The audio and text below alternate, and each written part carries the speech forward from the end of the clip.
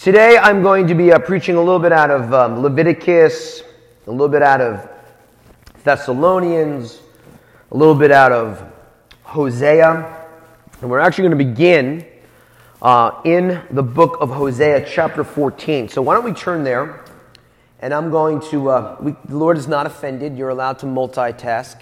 You can go through your Bible as we pray. So Lord, we just come before you and we thank you for the family feel of the Spirit that is in this church at Bristol, Lord. We thank you that we can celebrate you and celebrate this understanding of being a family together today at the barbecue. And Lord, we just ask right now that, well, you just bless our kids downstairs with wisdom and knowledge of who you are. And Lord, we pray that we can have ready hearts to receive from you, from your word, in your name. Amen. So, in case you are not aware, tonight at sundown is a biblical holiday. Okay? Now, a lot of people say it's a Jewish holiday. Well, that is true, but it's also very true that it's a biblical holiday, which Jewish people celebrate. And there's a lot of interesting things with it. One is people refer to it as Rosh Hashanah, or Rosh Hashanah. Rosh meaning the head, and Hashanah meaning the year, head of the year. So just like we have like Chinese New Year or our New Year, there's a Jewish New Year. But we're going to find actually that's not actually exactly what's going on here. All right? Because in the scriptures, it actually does not refer to the holiday as Rosh Hashanah. It is referred to as Yom Teruah. And we will unpack that. Now, a lot of times people are like, well, why in a New Testament context would we be taking time to look at some of these Older Testament holidays? Well, there's a lot of reasons for it. One, the Lord said to recognize and to celebrate them, so that's just one. And the second here is we have to understand that everything in the Scriptures are pointing to the coming of Messiah. So when we plug into some of these ancient paths, as Jeremiah talks about, as we enter and we study these things, you get to see the beauty of the gospel being manifest thousands of years before. And there are things that we can learn from that we may have not always been reminded of. And so that's really the big reason for it. And, it's all giving God the glory. Amen? So let's take a look. Hosea chapter 14, 1 through 6. O Israel, return to the Lord your God, for you have stumbled because of your iniquity. Take words with you and return to the Lord. Say to him, take away all iniquity, take away all sin. Receive us graciously, for we will offer the sacrifices of our lips. Now, let's just do those scripture verses right there. Look what just happened here. Return to the Lord, return back to him, and say to him, take away our sins, our iniquity, and be gracious unto this. So here we have a prophet of the Bible, a minor prophet, Hosea, in the Older Testament, right here in just a couple of verses, has just outlined the notion of repentance, forgiveness of sins, and grace. Right there. Amazing. For we will offer the sacrifices of our lips. Assyria shall not save us. We will not ride on horses, nor will we say any more to the work of our hands, you are our gods. Very powerful. For in you the fatherless finds mercy. I will heal their backsliding. I will love them freely. This is God speaking. For my anger has turned away from him, and I will be like the dew to Israel. He shall grow like the lily and lengthen his roots like Lebanon. His branches shall spread. His beauty shall be like an olive tree, and his fragrance like Lebanon. Powerful. What I really wanted to focus in on here is this. In the book of Hosea, we have this very, very powerful thing that is being stated. I, God, will love them, Israel, freely. Freely. Without strings attached. Without you having to do something. I'm going to love them freely. And this is really a powerful testimony of grace. Because we're talking about today, right? Let's go back to it. Today is the Feast of Trumpets, which we're going to talk about, a remembrance of grace. I will love them freely. No matter what you've done, no matter how much you've screwed things up, Israel, I will love you freely. And of course, that is also, in the New Testament context, speaking unto the world, I shall love you freely. All of you, I'm going to love you. I do love you. And so, I'm going before the Lord with all of this. And I'm like, all right, it's this holiday, Rosh Hashanah. And like, people that know a little bit about it are like, oh, it's like New Year, it's apples, it's honey. You wish someone Lashana Tova, which means have a good year. It's known by all these names, Jewish New Year. It's known by Rosh Hashanah. It's sometimes even referred to as the Feast of Trumpets, or as most Americans in the Northeast, it's simply referred to as, a day off from school. So what's going on with this thing? And how does it relate to a remembrance of grace? And how does it relate to the notion of the Lord our God loving us freely? All of these things are coming together through this holiday. Leviticus chapter 23. If you like to turn, you can, but I'm just going to read a verse out of there. Leviticus chapter 23 explains what we are to do, or what Israel was to do on Rosh Hashanah, or the Feast of Trumpets. So Leviticus chapter 23, verse 23, we begin. Then the Lord spoke to Moses, saying, speak to the children of Israel, saying, in the 7th month, on the first day of the month, you shall have a Sabbath rest, a memorial of blowing of trumpets, a holy convocation. You shall do no customary work on it, and you shall offer an offering made by fire to the Lord. So tonight at sundown, it's a 2-day festival in the modern interpretation. Jewish people from around the world will not work, hence the day off from school. They will go to synagogue. They will offer up prayer and worship. And they will blow the shofar, which was already blown today during worship. And then what? And then they will eat, of course, right? The reason for the apples and honey is like, may your new year be a sweet kind of thing. Coming from the Psalms, it says, that his word is like honey upon my lips. And so those are the things that are going on, right? A Sabbath rest, a blowing of trumpets, a holy convocation, which means a gathering of people. But, if you read this, I don't know if anyone picked this up, it's like, wait, we say it's a new year, but it actually says during the 7th month. How is it a new year if it's the 7th month of the year? It's like, what? What would that be for us? January, February, March, April, May, June, July. Like, that's us having a New Year celebration in July. It's like, what? What's going on? This doesn't make any sense. New Year would be in the beginning of the year. Now look, this is the thing that's going on here. In the scriptures, it doesn't say have a new year. In the scriptures, it says you are to Yom Teruah. You are to have a day of shouting. A day of blowing the trumpets. Now, the English translates it as blowing trumpets. But in the Hebrew, it says Yom Teruah, which you will blow trumpets. But Yom is day and Teruah is shouting. It's a day to get loud. It's like, whoa, it's a day to get loud. Well, why is it a day to get loud? Well, there's lots of reasons why today is a day to get loud. To blow trumpets, to send forth an alarm. So today at sundown, biblically speaking, is a day for the alarm to go out. Well, what is this alarm? Well, before we talk about the alarm and what's going on, I guess it would make sense for us to listen to what this kind of, sound is. So if we can play the audio, please. This is what is traditionally done on Rosh Hashanah.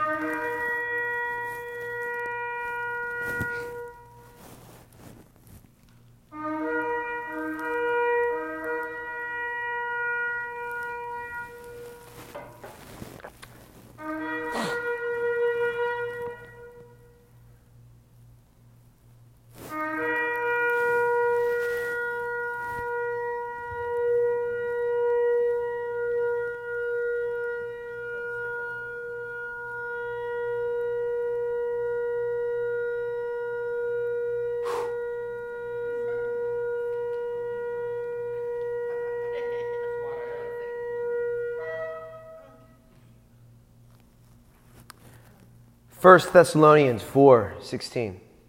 For the Lord himself will descend from heaven with a shout, the voice of an archangel, and with the trumpet or the shofar of God. And the dead in Messiah will rise first. Then we who are alive and remain shall be caught up together with them in the clouds to meet the Lord in the air. And thus we shall always be with the Lord. Therefore comfort one another with these words. That sound that you just heard is probably going to be most likely the sound and even the actual, not just the shofar itself, but the actual notes that are being played on there. That will be the sound that's going to cause the earth to quake and Jesus to come out of the clouds at the end of time to rapture us, to bring us up into the clouds.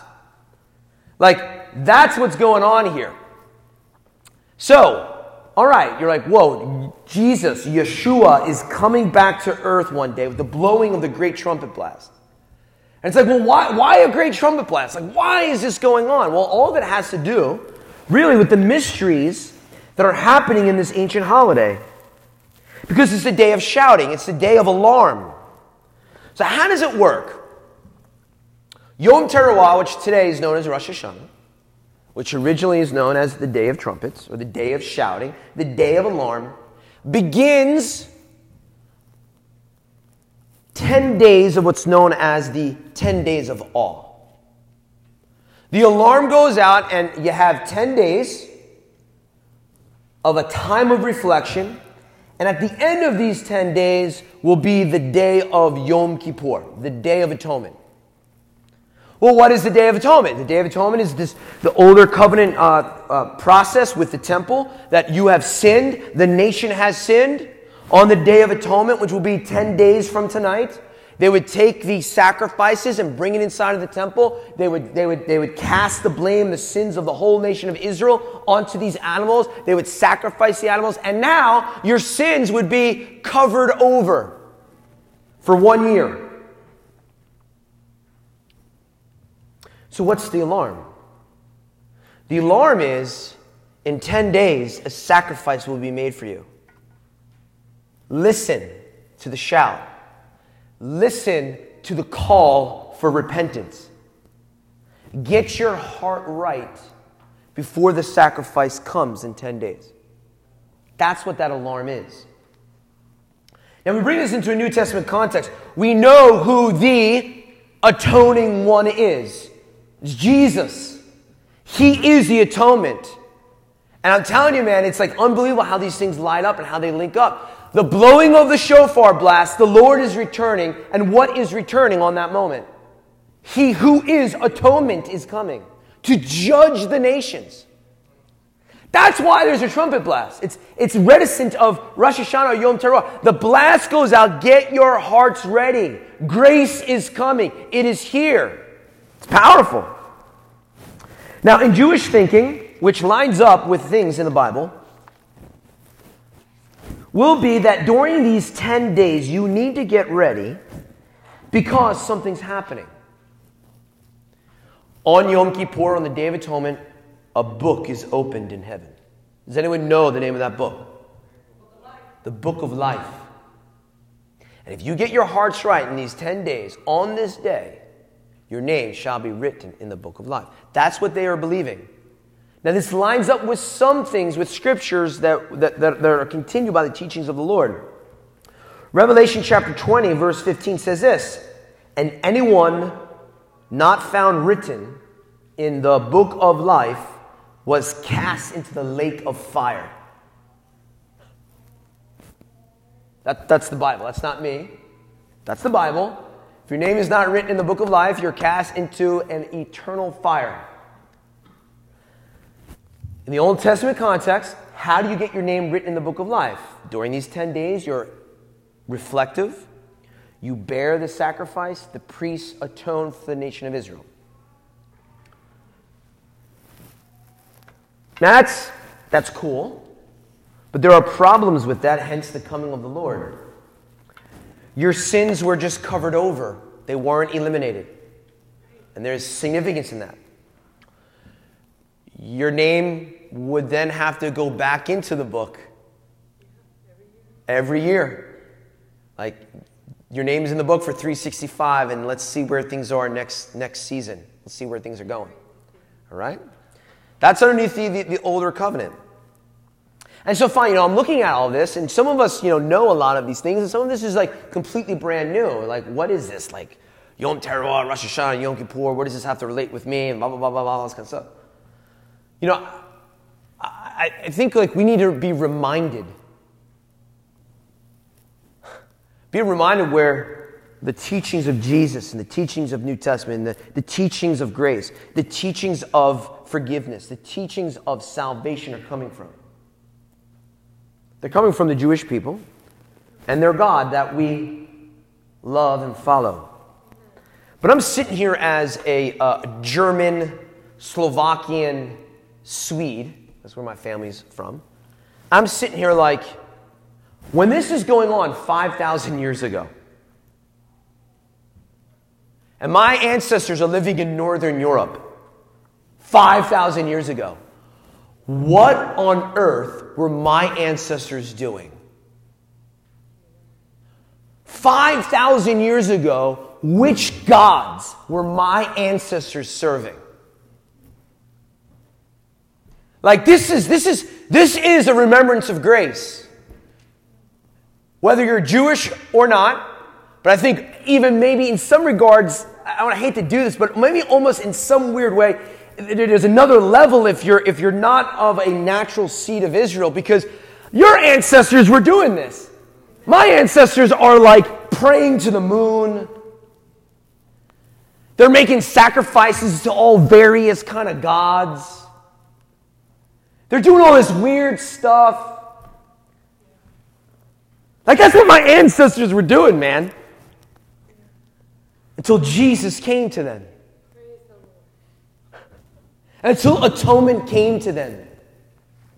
Now, I know what people will say. Romans chapter 1 says that the Lord has made himself known in creation for all of the earth. I get that, Romans chapter 1. But let's be real. My ancestors probably were worshiping all of these pagan gods. Okay? They probably were. And now if I take a look at this is the power, this is the power of grace, guys. This is the power of the full gospel. Today on planet Earth, the Jewish people represent 0.2% of the world population. I'm going to say that again. 0.2% of the world population is Jewish.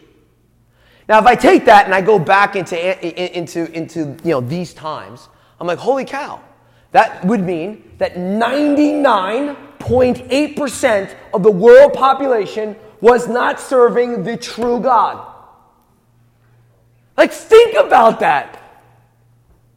Like, you're saved if you call upon the God of Israel. And if the priest performs the sacrifices, which only 0.2% of the entire world was doing. So 99.8% of the world, what's happening to them? If they're like my ancestors, they're probably praying to some weirdo demon. Now, I'm sure there were always people that were running around the forests of Germany and of Denmark and Sweden and wherever the heck your families are from, or from Africa or whatever, that knew somehow in their spirit, because Romans 1 says that. But I'm just being real. I think most of them were not. Right? And so I think this is like a profound reminder of grace. Because through this, and through this understanding of a need for sacrifice, a need, the Lord needs a sacrifice for the atonement of sin. To get that, the eternal one, the eternal God of heaven, came to earth. And his message went out to the nations. Without that, my family line would still be serving other gods.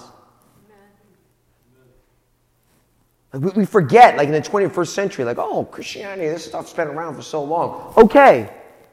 But 2,000 years on planet Earth is not very long in the history of things. See, before Yeshua, before Jesus, the priest would go into the temple during this time. and we perform a sacrifice, and the sins of Israel were, it was covered over. The sins of who? The sin of Israel was covered over.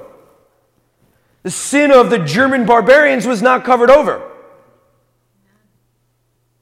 The sin of African paganism was not covered over. The sin of Hindus and Buddhists was not covered over.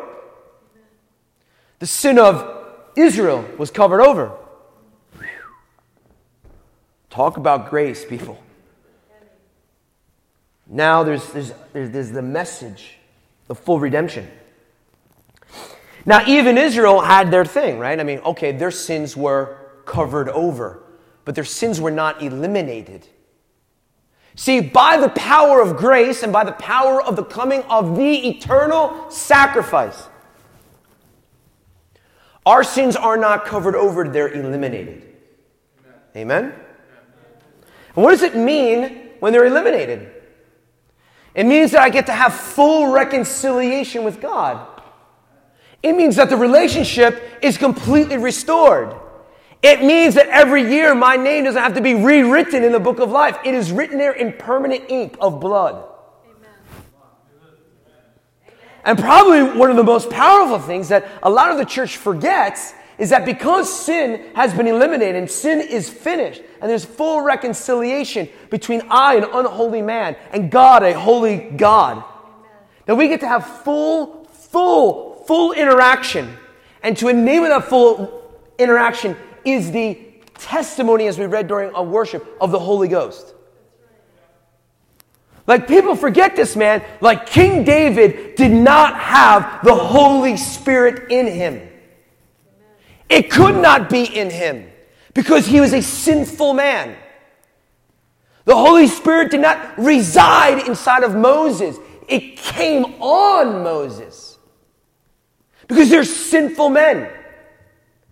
But you redeemed because of not of what you have done, but because of the grace and because of the blood of Jesus. We get to have the Holy Spirit not on us that can go at some point. He's in me all of the time. That's the full power of the gospel. It's not just I'm saved and I get to get into the pearly white gates. It's that I got the Holy Spirit of God that was residing inside of the temple is now inside of me. I have things that King David could only dream of and write Psalms to. I have things that Ezekiel saw, a wheel within a wheel when he has a heavenly vision. I have it now in me. And you do too, if you call upon the name of the Lord. Amen? Man, that's a lot of grace. That's a lot of beauty. That's a lot of awesomeness for the Greenackle clan that was running around Northern Europe sometime worshiping like wolves and stuff, as I said. Oh, the power and the beauty of grace. So, I was thinking about all this, obviously. Richie, sorry that I forgot about the testimony, but we'll have room at the end for you to stoke that flame. All right? Richie's got an awesome testimony. I don't know, I was just ready to get into the word, or I'm just thinking about hamburgers. Barbie.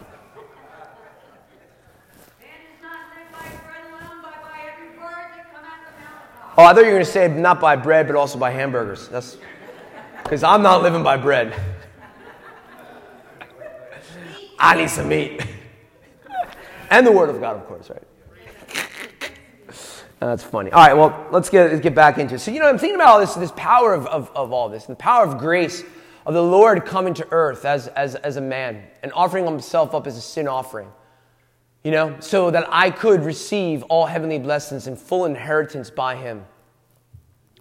Especially for people that were, running around worshiping pagan gods.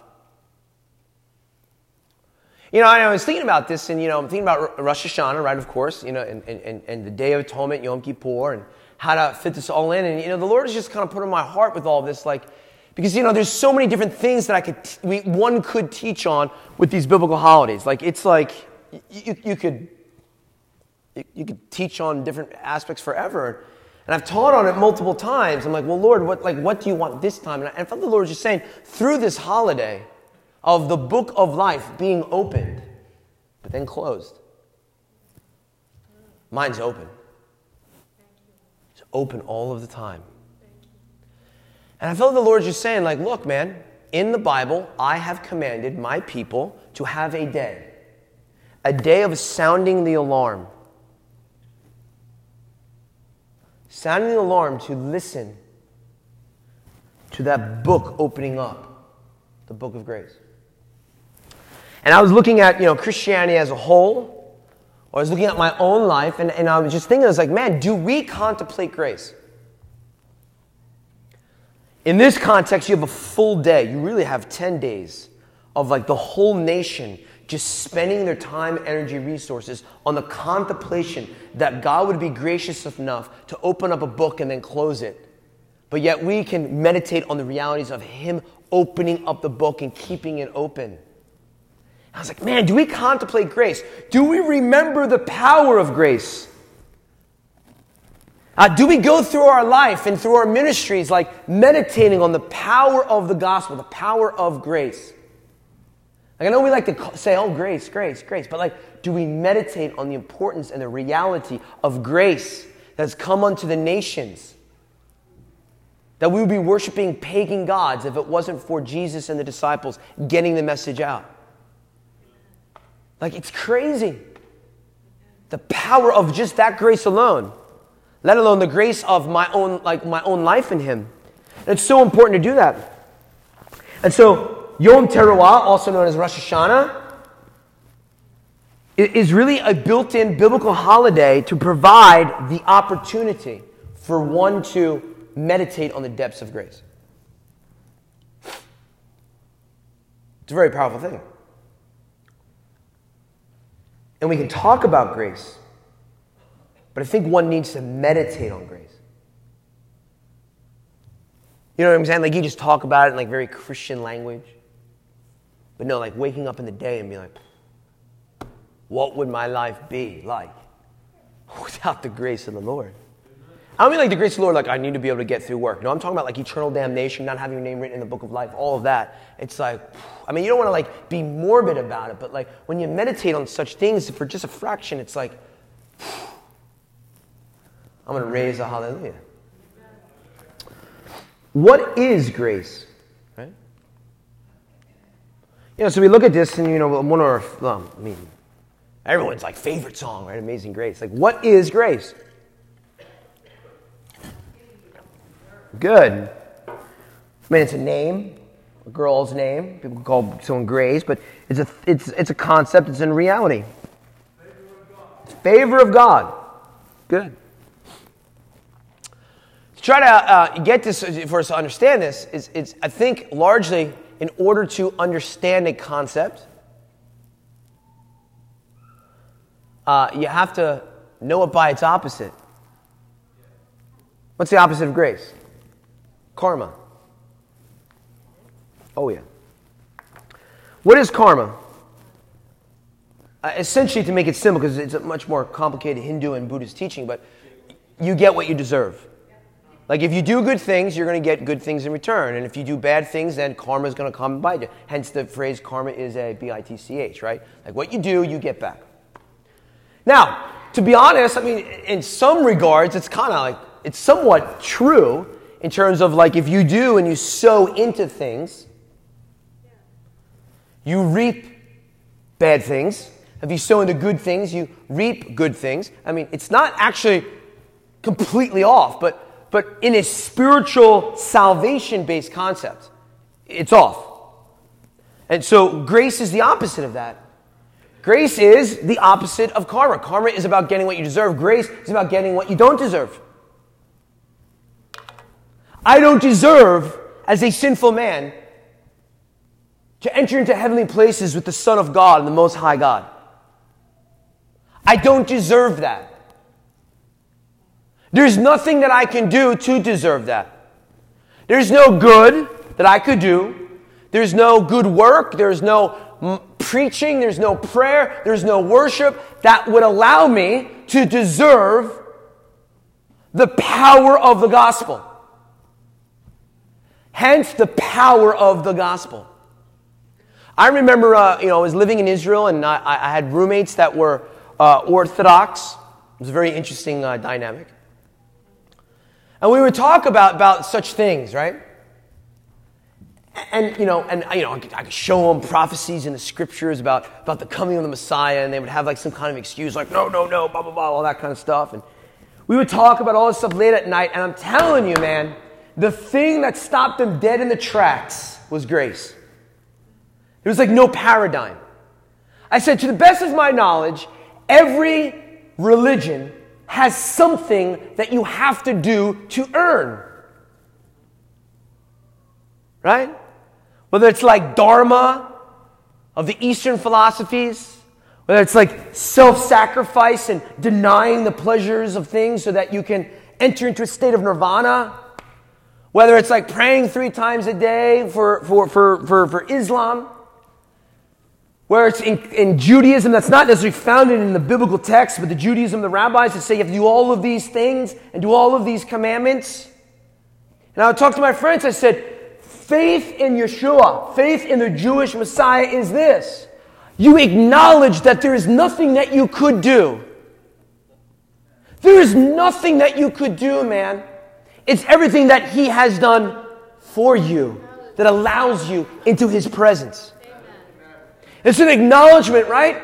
That from the right hand of God had to come salvation because He saw that there was no man that was worthy, which is found in the scroll of Isaiah. Amen. He saw no one that could do it. And there's nothing I can do. And there's nothing you can do except for this.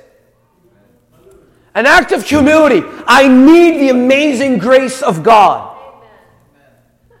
But we don't always remember that. Because we get saved. And we go on with things. And we start concerning ourselves with all the other things that you need to learn about. How do you pray? How do you worship? How do you do counseling? How do you teach? How do you do this? And what about this? And what about that? All these very, very good and holy things. They absolutely are. There's nothing wrong with that. But man, sometimes we get so busy and so focused on that we forget the notion of amazing grace. That a wretch like me, I was reading something by John Piper, who he went to a church, and they were singing Amazing Grace, and they changed, he was visiting church, they changed the word wretch. Amazing Grace, how sweet the sound, right? The saved I forget what it was, like a lost one like me, or what were they doing? They were taking out the power of the effects of sin. Like, Amazing Grace, He didn't just save me, He saved a wretch like me. Amen. And I'm not here to like fire and brimstone it, because there's no need for fire and brimstone when you come into faith with the Lord. But the reality is, I was a wretch. Amen. I was a sinner. I was not worthy. But He came and He saved me anyway. And when we think about that, it humbles you. When you think about that, you don't become legalistic. When you think like that, you no longer have an ounce and a bone of judgment towards other people. Because you're like, I was that too, and I would be that if I did not receive the power of the gospel. Because I was a wretch, and now I'm a favored son of God. Amen? So, grace is the opposite. It's receiving what you do not deserve by Him. It is unwarranted favor by Him. And we live in a world of a lot of earning, a lot of doing, a lot of merit-based things, right? Well, hopefully merit-based. And that helps our society go around, and I like that. I like competent people. I like, the guy who's putting in the plumbing in my house to be competent. Because if not, a couple months later, we're going to have a leak. You know what I mean? And so merit-based things are sometimes very, very good. But we can't allow that type of thinking, right, to come into our spirituality. Like, I need to earn it, I need to do it, I need to have merit and do things in order to win, right? It's by grace that we are saved. And of course, faith without works is dead. We absolutely know that. But it's not like I need to pray a little harder to get to Him. Like, He's here already. Like the paraket, the curtain in the temple has been destroyed. The Holy Spirit is in me all the time, whether I'm acting like a knucklehead or not acting like a knucklehead. I just need to train my mind to tap into that. Amen. And what keeps me from acting like a knucklehead at certain times is a reminder of the Holy Spirit living inside of me because of the full amazing grace of the Messiah. It's not that I'm just saved and get to pearly white gates. It's that I have a life abundantly. And that the promise of the inheritance is sealed by the Holy Spirit. So when I walk through this life, I can have a life of victory and a life of power. Amen. Come on, that's an amen, right? Amen. But we don't always meditate on that. Because we're thinking about all the other stuff we need to do, would like to do in the church. But here is a holiday. The alarm has gone forth. The shout has been declared. Ponder the depths of grace, and that's in the older covenant. Man, when I hear a shofar go off, I know sometimes it's like, well, this is weird, what's this, or this is new. Man, when I hear that shofar go off, I'm like, man, that is the sound where the dead will be raised. Like, unbelievable. So, various perceptions of grace. Maybe we can have the worship team come on down. Mario, you good?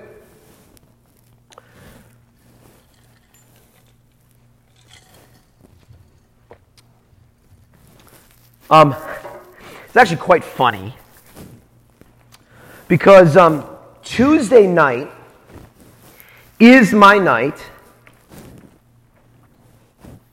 to really do like the majority of the sermon preparation. The reason being here is because the week is very busy. Monday, I'm still have a spiritual hangover from Sunday. You're allowed to laugh. Monday is like some personal things for my life, things that I want to do. And Tuesday, the kids go to bed at 7:30. Nice. If we can. Nice. My wife either goes out to a women's group or she's doing her thing, and I have my time. Right? And then usually I'm able to, like on a Thursday or Friday, Saturday, go do some more things. But like Tuesday night's like the big night for preparation. So, this week was my birthday, so there was like some birthday festivities. So, hey, like Saturday is, boom, done, right? Friday night was kind of done as well. Thursday was my actual Friday was my actual birthday. But Thursday, the kids wanted to do something. It's just like nuts, right? Wednesday was church, so it's like, oh man, if I don't get sermon prep on Tuesday, this week's going to be pretty tough. So Michelle goes out to a work thing, because sometimes she works part-time from home, and sometimes she has to go out, to make a house call for the au pairs that she works with. And so she goes out and she says, I'm going to go out, I'll feed the baby, and I'll put her to bed right before I go. Which usually works. Guess what? This time it didn't work. As soon as Mama Bear left, I sit down, crack open the laptop, get my coffee, I get my word out, just brainstorming about like, Lord, where are you taking us to church? What should I do? I'm praying, listening to worship music. It's all, man, kid 1, kid 2 is out cold. Kid 3 is out. Yes, and as soon as I start to write on the paper, right, Hannah starts to cry. And I'm like, all right, she's 6 months old. You really can start to let them cry it out by now, a little bit, right? Not like a long time. I'm like letting her cry it out a little bit. Bro, yeah, it wasn't happening. It was, those that have little ones or have had little ones, you could pacify her as much as you want. You can change the diaper as much as you want. And there's just times when nothing is going to work. Amen? Amen? Yeah, you know what I'm talking about. Come on now. Amen. You even start playing, bro. And I'm there, and I'm holding this baby, whose name is Hannah, or Hannah. Hannah in Hebrew means grace. Amen. And I'm sitting there, and she's crying, and as soon as I pick her up, she's not crying. As soon as I put her down again, she's crying. And I'm sitting there holding her, Hannah, meaning grace. And the Lord just downloaded the whole sermon to me when I'm sitting there. Thank you, Lord. David, Look at this relationship between grace. Fine, daughter and father, I get it. But how about grace and father? Look at this relationship between grace that is represented by my daughter and you. A representation of a father and a father. I felt the Lord was just saying, man, there are no prayers, there are no tears, there are no good deeds. There is nothing that's going to cause a father to love his child. He just loves the child. Because the child is mine. The Lord is just like, David, come on, man. Meditate on the power of grace. I love you. I love mankind. Not because of anything that they have done, because that is karma. I love you because you are my own. And that's grace. Amen? Guys, there's too many people in the church who believe in karma. Now, you kind of do to some extent. It's like, well, I don't deserve this because I did this. And the Lord can't give me this because I screwed up my life. And I can't do this because I sinned and I have sinned. Dude, you're not a Hindu. You're not a Buddhist. You are son of El Elyon, the Most High God. Abba Father, who's like, I'm giving it to you because you don't deserve it. So we gotta, even when we come to faith, we gotta change our mind and say, come on, I know I don't deserve it. That's the power of the blood of the gospel. That's right. I do not deserve being in the book of life, but my name is surely in the book of life. Woo! Amen. The power of grace. The power of the gospel. I could have been worshiping some pine tree in the middle of northern wherever, right? But no, man, I worship the King of Kings and the Lord of Lords because He came to me. He came to me, man. I didn't just read a book and get saved. He came to me. Amen. Woo! And if you don't believe me, Charles Spurgeon. The blood of Jesus. His groans and pain on the cross are not the cause of the Father's love. They are the fruit, the manifestation of His love. You gotta understand, the Father in heaven does not love you because of Jesus. He has always loved you, and that's why He gave you Jesus. Jesus was not the bargaining chip of the love. God was in such pain, in some regards, for the love to be received from mankind and the distancing that has happened since the time of Adam, that He said, I want to raise up a new Adam out of my own, Jesus, my Son, to bear the burdens of all the sins and all the penalty. Jesus on the cross is not the way, is not the... I'll make sure I theologically say this right. The blood of Jesus is not what makes God love me. He loves me, so He brought forth the blood of Jesus. Amen. So that we could be here again. So there'd be no separation. So the Holy Ghost would be residing inside of me. And this is a very important thing because there's people who are like, oh, why would God love me? It's only because of Jesus' blood He loves me. No, He loves you unconditionally, and it's because of Jesus that you can have community. That's right. There are people in the church that just receive God's love that has already been there, but have no community. You need to have community, reconciliation because of the blood of Jesus. Amen? Different perceptions of grace to close things up. There's two different types of people when perceiving this stuff. The first type of person, which I don't think is worse than the second type of person. So I want to, in case you think I'm slamming a hammer on this type of person, I think they're just as bad, I think the second type of person is just as bad as the first. The first type of person is the cheap grace people. Well, I have the grace of the Lord, so I'm going to do whatever I want.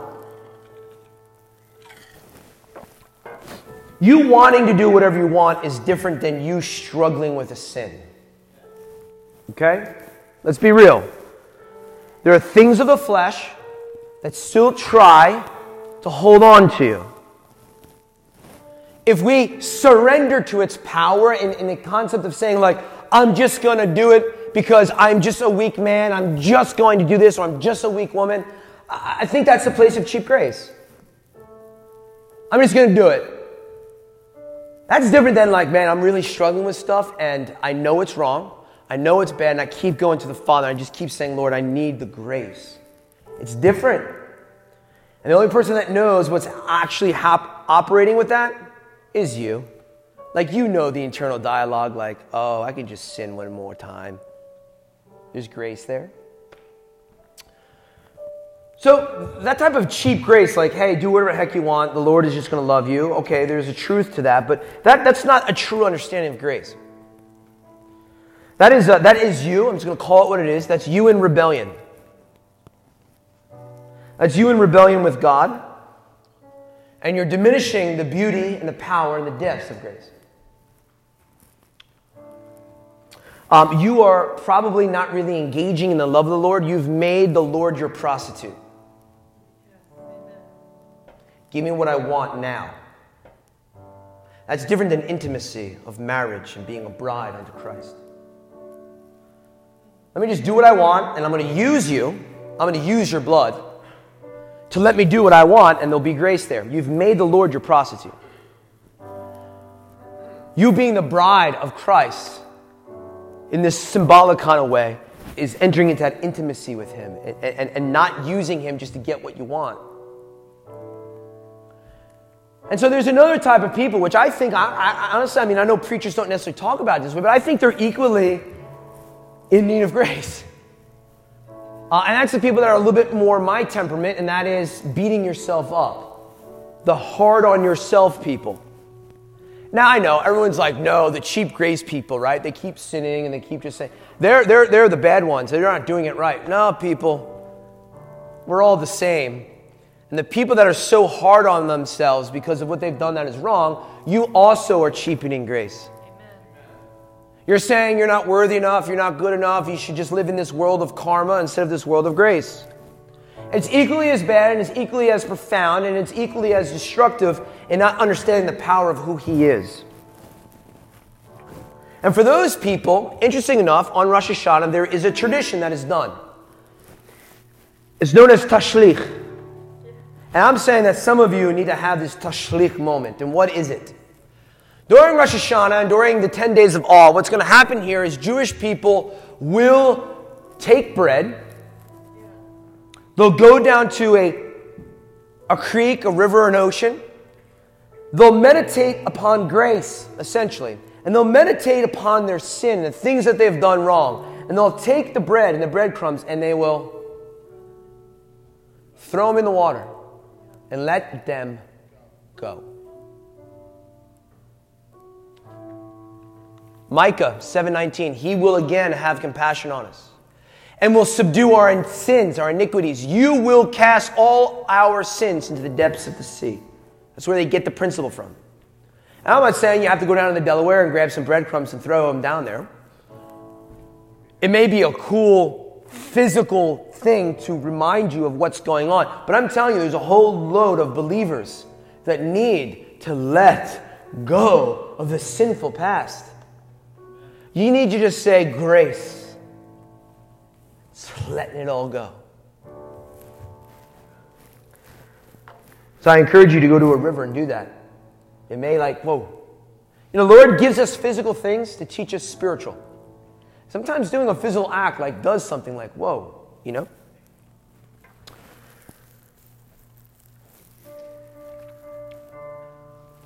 And really closing up, 2 more scripture verses. 2 Timothy 2:1. Grace is not just a word. I'm going to say this again. Grace is not just a word. It's not just a theology. It is a power. This is going to change things for you. Grace is not just a word, it's not just a theology, it is a power. 2 Timothy chapter 2, verse 1. Therefore, my son, be strong in the grace that is in Christ Jesus. And the things that you have heard from me among my witnesses, commit these to faithful men. For you are a soldier of Jesus the Messiah. Grace is a power. It's not just this idea, it's not just this thought, it's not just this ooh. The grace of the Lord is a power for you to live a righteous lifestyle in Him. Because what is grace? Grace is full reconciliation between you and God. What is grace? The indwelling of the Holy Spirit inside of you. There is a power that is there. It's not just like, ooh, grace, be nice to one another. Because of grace, we have power. Power of the Holy Ghost. And it's a power to live in remembrance of what He has done. It is a power to send forth the kingdom of the gospel. It is the power to transform you. Not you, but Him in you. And so we need to adopt the understanding of the power of grace. And so we need to let go. We need to tashlich. We need to send out the sins from ourselves and wipe them off, the chips off our shoulders. And we need to remember grace. We need to meditate on grace. So while we stand, we're going to close out. We're going to pray. And we're going to party it up at the barbecue. I hope Tim brought his wiffle ball bat. I'm not sure if he did, but maybe we can run home and get it. I don't know. It's up to you. If you're so gracious, that'd be great. Got one or? Lord, we come before you. And Lord, I know for many of us, these Older Testament stories and these Older Testament holidays are sometimes off of some of our grid. And Father, I pray that I've been able to do a job to mediate and to expose and to show people the depths of these holidays which were written to be done everlasting.